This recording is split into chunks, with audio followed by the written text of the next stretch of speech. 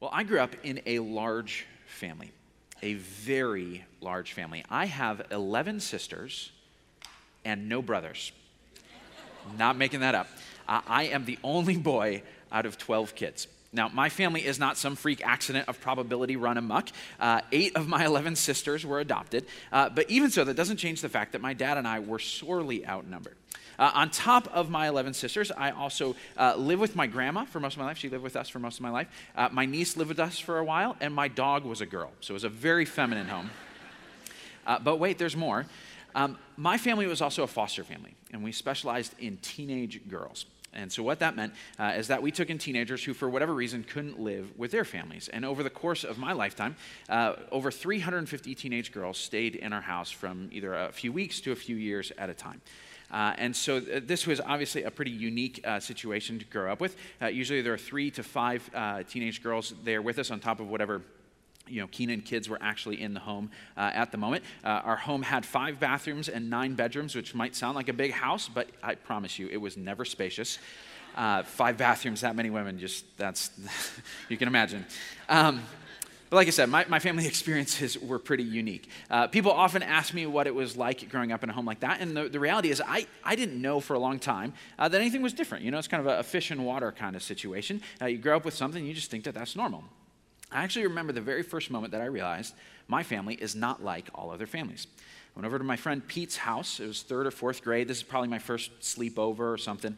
And I go over to Pete's house, and Pete had moved from the Netherlands. And so there were a lot of things about his family that were different than what my family did. And one of those, I figured, was the fact that he had 1 sister and 1 brother. Like, who knew you could have 2 boys in a family like the Dutch? The genius. This is amazing.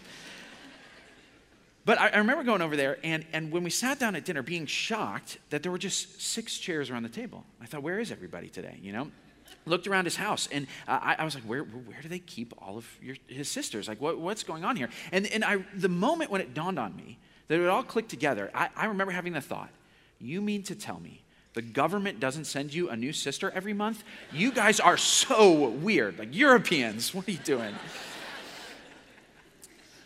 All of my sisters came from really rough situations.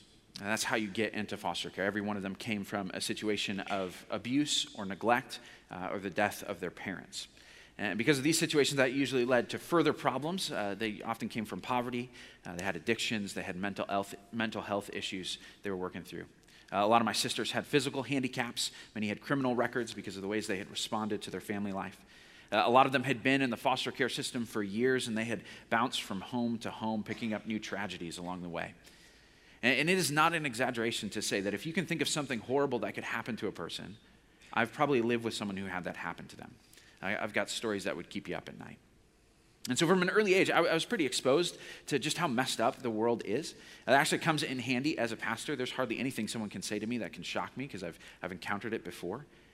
But I'll be honest, for a long time, most of my growing up, that really didn't affect how I viewed God. It didn't really trouble my faith. I believed in God, and I thought he was good. But that changed when I got older. I don't know if I was naive, but when we started adopting my sisters, I figured, once they were adopted, well then, all the bad stuff's over. Like, that's in the past. They're out of the dangerous situation. They've got a stable home. They've got a loving family. They've come to faith in Jesus. Like, they're going to have scars. There's going to be emotions. They're going to work through those things. But the bad stuff is in the past. Then I picked up the phone one day, and I heard my mom say, "Last night your sister was raped." What do you do with that? That event and a few others like it began my first real season of doubt about God. I just kept thinking, if I had the power to do something to prevent that, I would have done something. Like, I would have done anything to keep that from happening to my sister. And God, who has all the power in the world, he could have done something, but he didn't. And so I kept asking myself, am I more loving than God? Am I more loving than God? We're in a series called Elephants, the questions we can't ignore.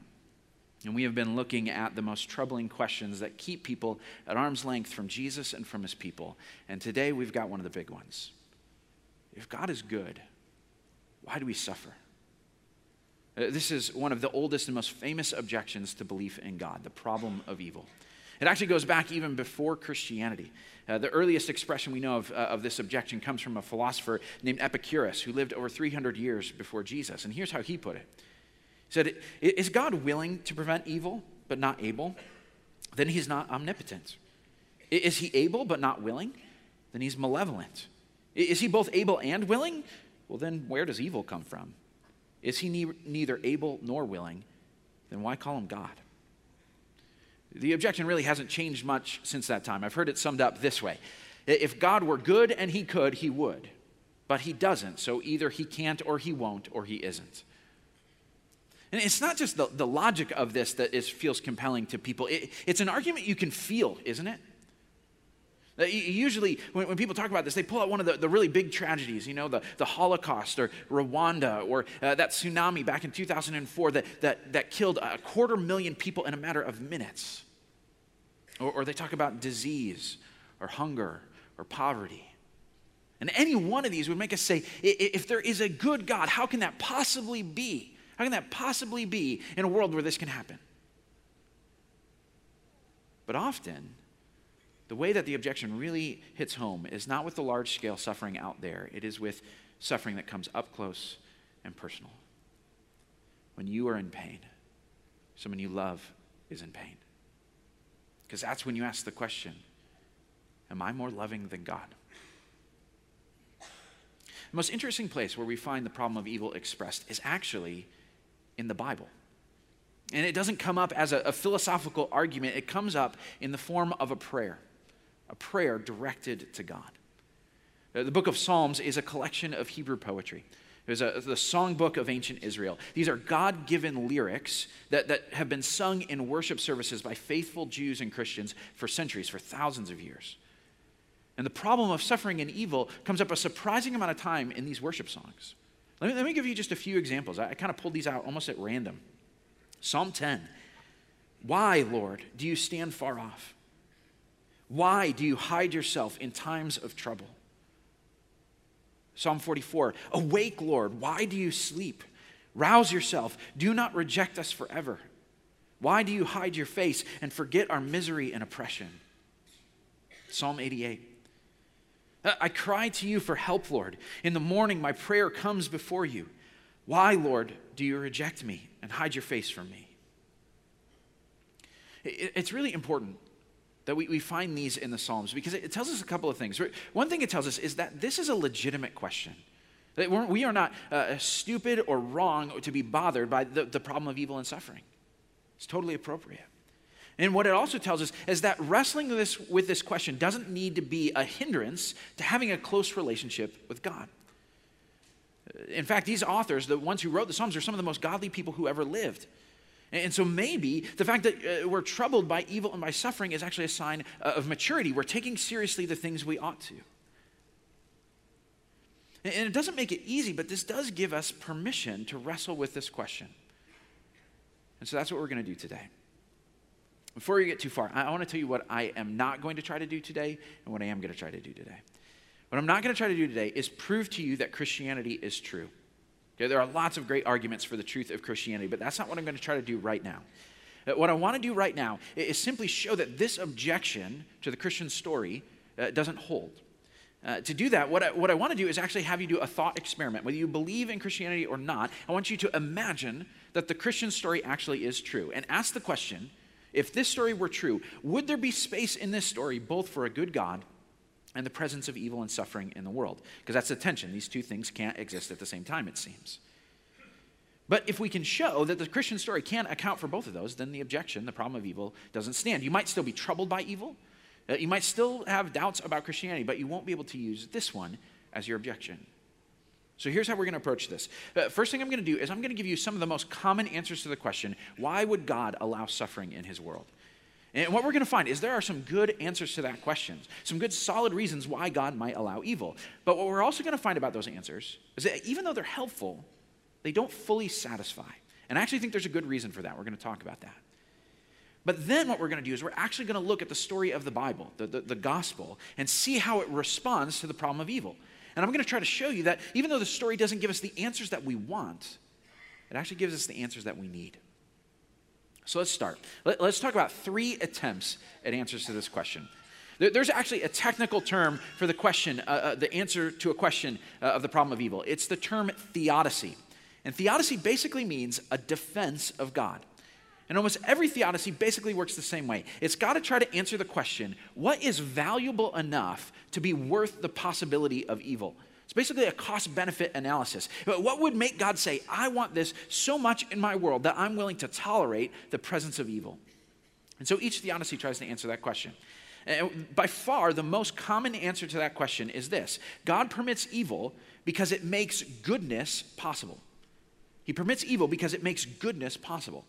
When you think about it, it's fairly straightforward, you know? For goodness to really be good, it has to be chosen freely. It can't be forced on people. People have to want to do it. They need to mean it when they do that. I mean, you can ask Siri to give you a compliment and she will, but it doesn't mean as much as when it's coming from a friend, right? Like, freedom is what it takes for something to be truly good. And so that's why God says he's going to tolerate the possibility of evil, because he knows, you know, some people are going to choose evil, but he also knows it creates the possibility that people will choose good. And there will be genuine love, and there will be real relationship, and it's worth that possibility. So maybe that's why God allows evil. Now, I think this is a pretty compelling answer, but it leaves me with some questions. The biggest one is this: is freedom always worth it? I mean, you and I know intuitively that there are times when sometimes it's better to take away someone's freedom than to give them freedom. It's the reason we put kids in timeout, or teenagers get grounded, or we arrest criminals. It's the reason someone needs a license to drive a car or practice medicine. Like, freedom is good, but we're willing to take it away from someone if they're going to use their freedom to do serious harm to another person. I mean, the entire world amassed to take away Hitler's freedom when he used it to kill millions of people. Why wouldn't God do the same? And so the freedom answer is pretty good, but it leaves something to be desired. Another common answer to this question of why God allows suffering is because suffering leads to growth. Suffering leads to growth. And the idea here is that while God made the world good, he didn't make the world complete. This is actually true. When you read the stories in Genesis, you realize that God made the Garden of Eden in just one place, and he said to human beings, he said, go out into this wild world that I made. It is good, but it still needs to be developed and cultivated. You need to draw all the potential out of it. So go out into the world and make something of it. The same is true for human beings. If you think about it for a second, you realize this is obvious. We aren't born as adults, we're born as babies. We learn and we develop and we grow. It's a process of coming to maturity. So the question is, why didn't God just make us at the finished state? Why didn't he start us at the end? It's because there are certain qualities that can only come about in a world where suffering and challenge are possible. You can't be generous in a world where everybody already has everything that they need. You can't be compassionate if no one ever hurts. You can't persevere if you never have to do anything hard. To become a genuinely good person, you've got to make hard choices, and you've got to risk pain. And so the idea is that God didn't make the universe like a cruise ship, where everybody was sat around the pool and they ate appetizers, because he knew that wouldn't grow us as people. Instead, God made the world like a gym. It's full of equipment that will strengthen our moral muscles. So when people say, you know, why was that snake even in the garden? That's sort of like asking, why is there a treadmill or a bench press in the gym? To put it another way, we're not God's pets that he pampers, we're his apprentices that he trains. And so God allows evil and suffering to be possible so that we will grow. Now, there's some sense in that, but does it really satisfy? Because if God's goal is to grow us through suffering, it's really only working part of the time, right? Like, it is absolutely true. I don't know if I've ever met a person who was a truly good person who didn't have as part of their story an experience of suffering or pain that led to their growth, that was part of their path to maturity. But for every person that I know who grew through their pain, I also know people who were crushed by their pain. Every person who was refined by their suffering, I also know someone whose soul was withered by it, whose heart was hardened by it, who turned away from God because of their pain. When you're exercising, resistance can build muscles, but it can also injure you. What doesn't kill you makes you stronger, but what kills you, kills you. And so while I do think that God uses suffering to grow us, I think that is true, it is not the most satisfying explanation for why God allowed evil and suffering to be in the world to begin with. A third most common answer that people give as to why God allows suffering is that it puts God's glory on display. It puts God's glory on display. According to Scripture, one of God's primary goals in everything that he does is to put his own glory on display. Now, you might hear that and say, well, that sounds really arrogant, like no one likes an attention hog. But when you think about who God is, it actually becomes a good thing. You realize it's the most important thing he could do. If God is by definition the source of goodness and life and beauty and joy and love and all of these good things, the very best thing he can do is to put himself at the center of everything, to show off all of those qualities. What is going to bring people the most delight? Seeing and enjoying who God is. So in order to do that, God has actually designed a world where he could put his glory on full display. Now, there are some aspects of God's character that are much easier to see in a world where suffering and evil are possible. His justice, his mercy, his power to redeem and restore. You don't get to see these things where nothing goes wrong. Like a tightrope walker might be just as good at 10 feet above the ground, but at 100 feet above the ground with a blindfold on, it's really obvious how good they are. And so God designed a world where this was possible so he could show his glory more clearly. And I get that. I think that's part of what God is doing in his actions. But it's not really a satisfying explanation. It sort of feels like a doctor who's really good at setting bones, and so he lets you fall off a ladder and break your leg so that he can show off his skills. Wouldn't it have just been better for him to say, hey, the ladder's wobbly, you might not want to go up on that? And so I get the reason, it just doesn't satisfy. So those are the three most popular answers to this question. And they've all got some merit, but in the end, they only get us so far. And some of you might be thinking, well, there's a reason for that, Clayton. It's because there isn't a good God. Like, that's the whole point. That's what the objection means. You cannot come with a good explanation for this because God doesn't really exist. But before you go there, let me ask you to consider two possibilities. First one is this. It is worth noting that it might be a little presumptuous of us to think that we're going to know all of God's reasons for the things that he does. After all, we are talking about an infinite intelligence here. It is quite possible that we are in the same position that my 10-month-old is with my wife and I. There are things we do 100 times a day that he has no idea why we're doing it, and it freaks him out. Just think about how terrifying it would be to have your diaper changed, okay? What would you do if a 30-foot creature picked you up, put you on a 2-story ledge, and then wiped your butt with a wet rag? Like, you'd scream your head off too, you know? In the same way that my son can't understand most of the things that we do to him or do around him, it's quite possible that God couldn't even explain the reasons he has for what he does, that we wouldn't even be able to process it. And even if we could understand the reasons, there might actually be a good reason to think that he doesn't want to share them with us right now. Those of you who've been in leadership positions, maybe you've been in a situation where you had information that not everybody else did, and you had to make a really difficult decision, a decision you knew other people wouldn't like, but you weren't able to explain the things that you knew to everybody that was going to be affected. It wasn't appropriate or helpful for some reason. And so you had to bear the brunt of saying, I know they're not going to like this, but I'm going to make a decision that I know is going to be the best anyway, even though I can't explain it to them. That might be the sort of situation we're in with God. We might not be privy to the information that would make sense out of it. But just because we can't explain why God would allow evil doesn't mean he doesn't have reasons for it. And the fact that we can think of a handful of pretty good contenders that people have taken pretty seriously over the ages, it might suggest that if there was an all-wise, all-knowing being, he would have good reasons too. Another thing to consider is this. Maybe it wouldn't actually be good for us to have the answer to this question right now. Because what would happen if we really knew why evil was here? We might get comfortable with it. We might say, well, there's a reason for it. I know why it's here, so I guess it's not that big of a deal. But here's the thing. We are not meant to understand evil. We are meant to oppose evil, the evil out there and the evil in here.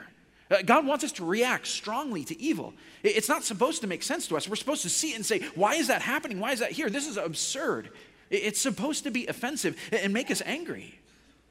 And knowing why God permitted it might actually take the edge off for us. I mean, we're apathetic enough as it is about evil. We don't need another excuse.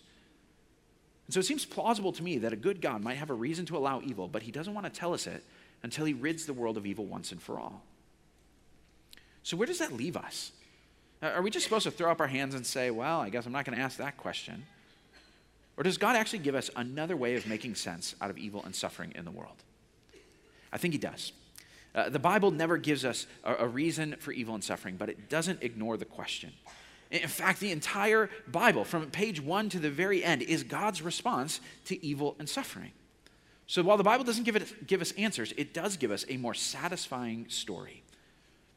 If you've been around Christ Community for a while, you have probably heard us say that the Christian story, the gospel, can be told in 4 parts. It's a 4-act play.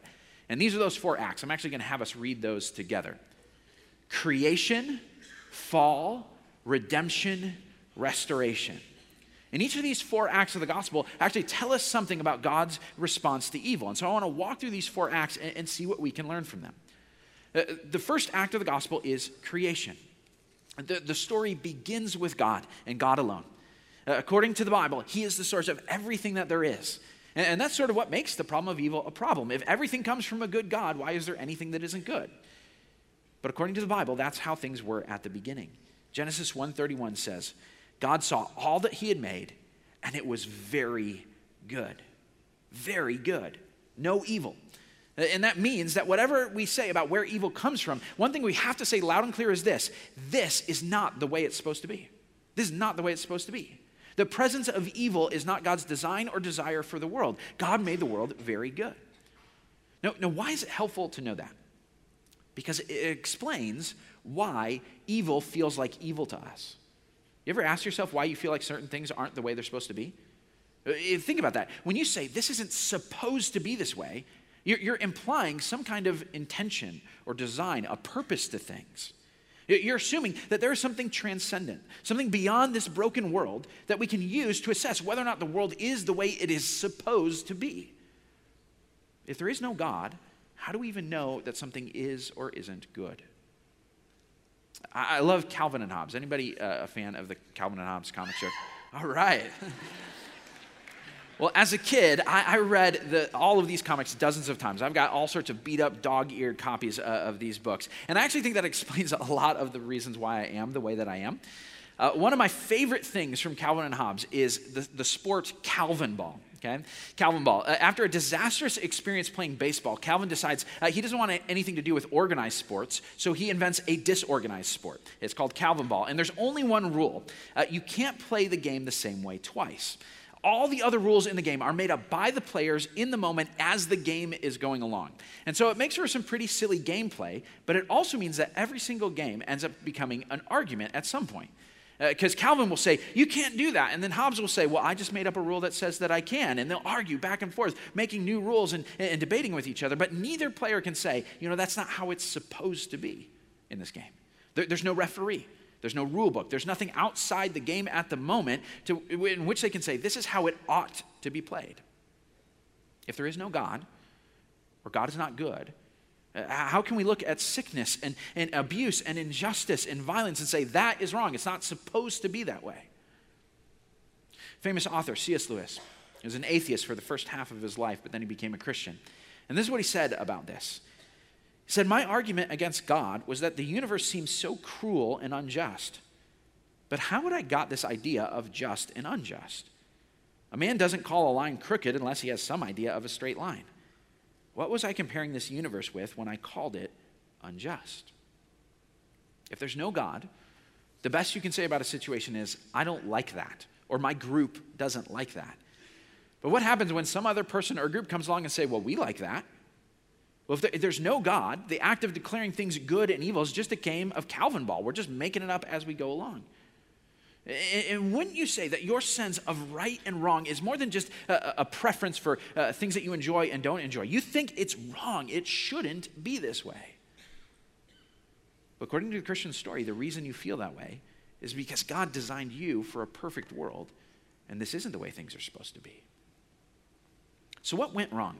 This is the second act of the gospel story, the fall.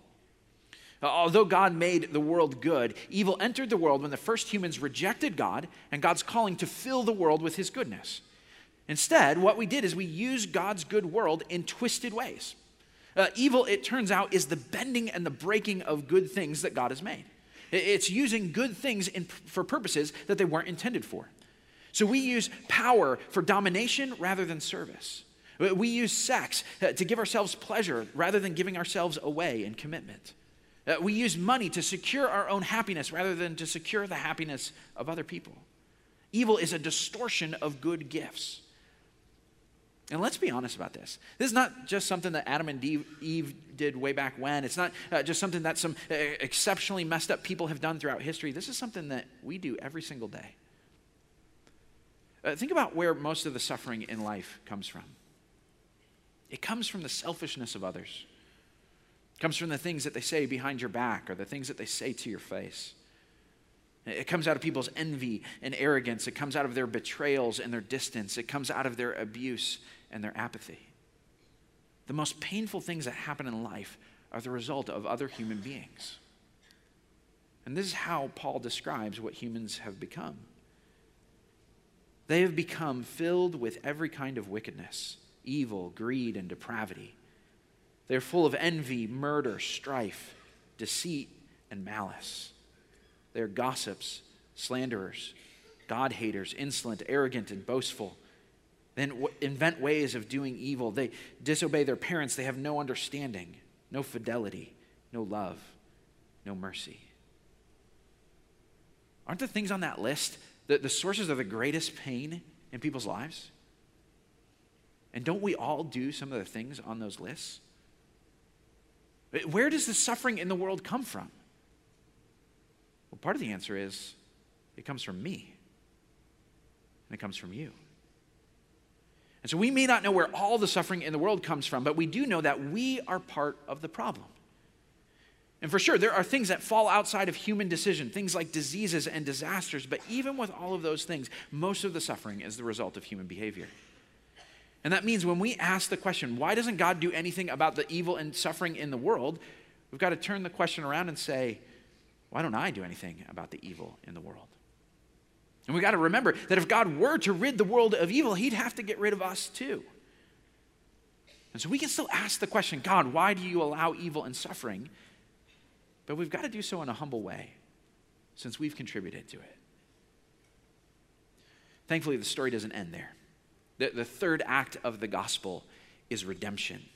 Redemption. This is where Jesus shows up. God himself steps into the play and becomes the main character. And he doesn't come as a hero who exists above the fray. He jumps right into the mess and the misery of life. This is how the prophet Isaiah describes Jesus. He was despised, rejected by mankind, a man of suffering and familiar with pain. Like one from whom people hide their faces, he was despised, and we held him in low esteem. Surely he took up our pain and bore our suffering. Yet we considered him punished by God, stricken by him, and afflicted. It's really funny when people raise the objection to Christianity. They say, well, what about all of those people who are innocent victims of suffering? As if that would come to us as a surprise. Like, oh, I never really thought about innocent victims of suffering, even though the central event of our faith is the suffering of an innocent man. In fact, our whole belief system hangs on the idea that God himself became an innocent victim. And now you may not believe that this story is true. You might think that Jesus was just a man, but I would ask you, for just a moment, imagine what it would mean if it were true. What would it mean if Jesus were God? I'll tell you.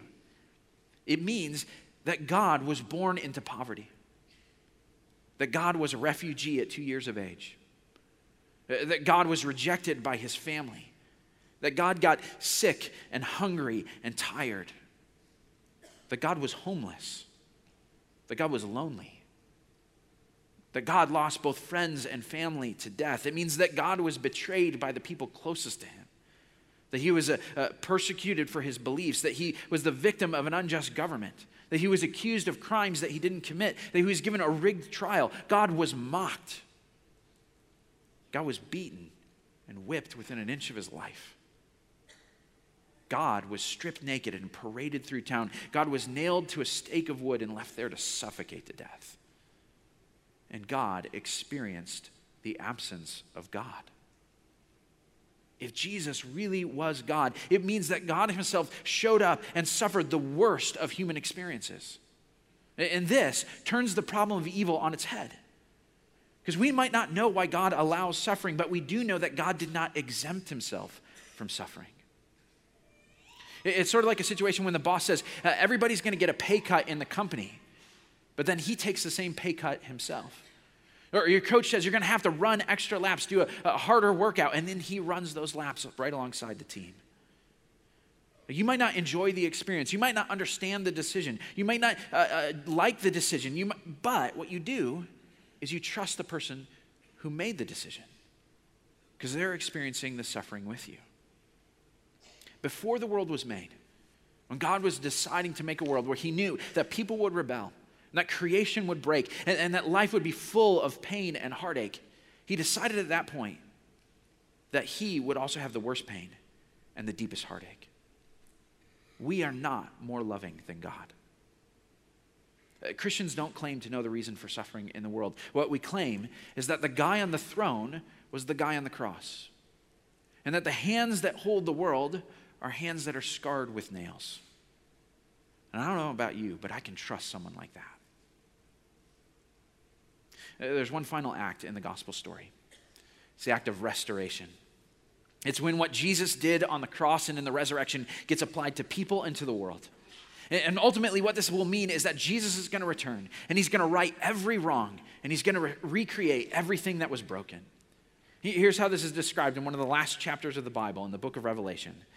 I heard a loud voice from the throne saying, "Look, God's dwelling place is now among the people, and he will dwell with them, and they will be his people, and God himself will be with them and be their God. He will wipe away every tear from their eyes. There will be no more death or mourning or crying or pain, for the old order of things has passed away." He who is seated on the throne said, "I am making everything new." Now again, you might not believe that this is true. Maybe it sounds like a fairy tale that we tell to ourselves just so we can cope with the pain, and maybe it is. But just for a minute, imagine what it would mean if this was really going to happen. How would that change your experience of suffering here and now? I was actually talking about this with our speaker from last week, J. Warner Wallace. And he pointed out that even in a person's own life, suffering becomes less and less of a problem for them the more time you have after the suffering ends. So for example, a child who has a birth defect and it requires a very painful procedure at the age of 5 might suffer a lot while it's happening. But 30, 50, 70 years later, they can't really remember the pain. And it hasn't affected their overall happiness in life. If there is no God and there is no heaven, no afterlife, it means that all you've got at best is 100 years or so. And that means the stakes are really high for maximizing the pleasure and minimizing the pain in that 100 years. But let's imagine that you had 1,000 years. In the first 100 years, we're going to be full of suffering, like a human life is now. But the last 900 years, we're going to be perfect bliss. Would that change how you felt about that life? Or what if the life was 100 years of suffering and 1,000,000 years of bliss? Or 1,000,000,000 years of bliss? What if you had 100 years of suffering and an eternity of never-ending bliss? Would that change how you felt about the significance of your suffering now? Some people are going to say, well, no, that doesn't change it. No amount of joy in eternity can justify any suffering in this life. C.S. Lewis said something about this too. He said, that is what mortals misunderstand. They say of some temporal suffering, no future bliss can make up for it, not knowing that heaven, once attained, will work backwards and turn even that agony into a glory. Maybe you've encountered a phenomenon kind of like this.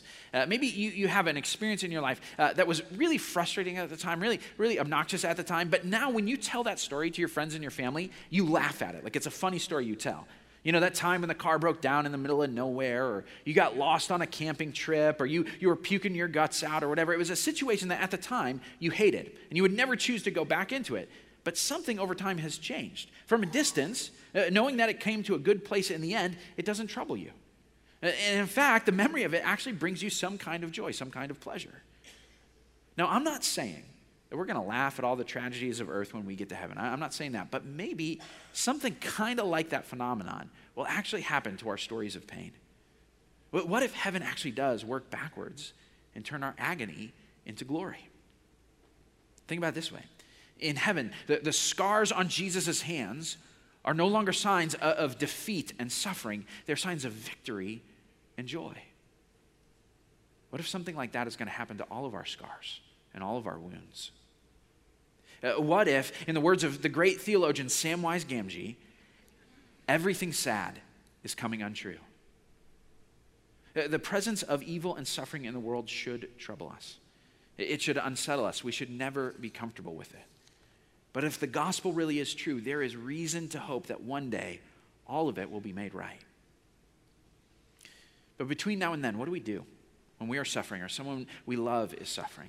Let me give you just two practical suggestions. The first is this: do not suffer alone.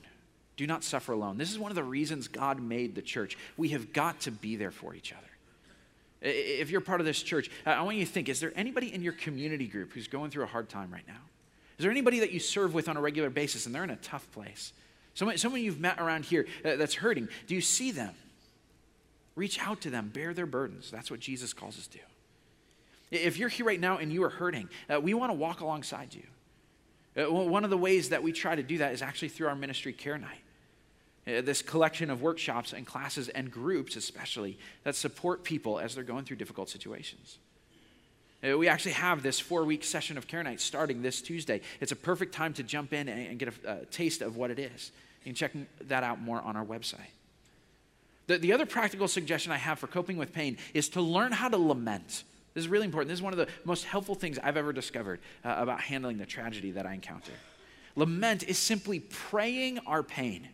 It's letting the problem of evil drive us towards God rather than away from God. And like we've seen, the Psalms are full of laments. And so what I'd like to do is actually end this teaching time by having us pray a prayer of lament together. We are going to pray Psalm 13. This is kind of my go-to lament when I don't know where else to turn and I'm hurting. This is where I go. And what we're going to do is, as we pray this, I want you to bring to mind a painful situation you're going through right now. And I want you to think about that as we pray. Or if you're in a season of life where you're like, most things are going pretty well, I want you to think about someone around you and their pain, the suffering that you've seen in a friend's life, and pray this prayer on their behalf in solidarity with them. There are 3 sections to this psalm, and we're going to pray each section, and afterwards I'm going to give us just a few moments of silence for us to reflect and express in our heart what we're feeling to God. I'm going to pray the parts in white for this prayer, and I want you to pray the parts in yellow.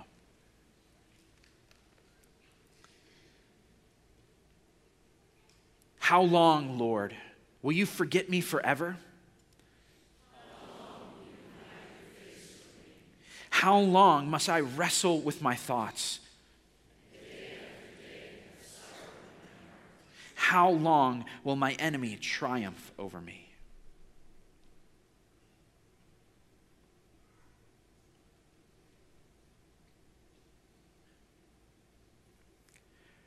Look on me and answer, O Lord my God.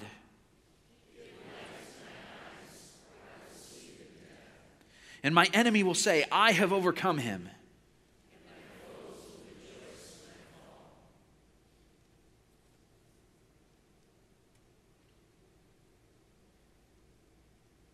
But I trust in your unfailing love. I will sing the Lord's praise. Amen.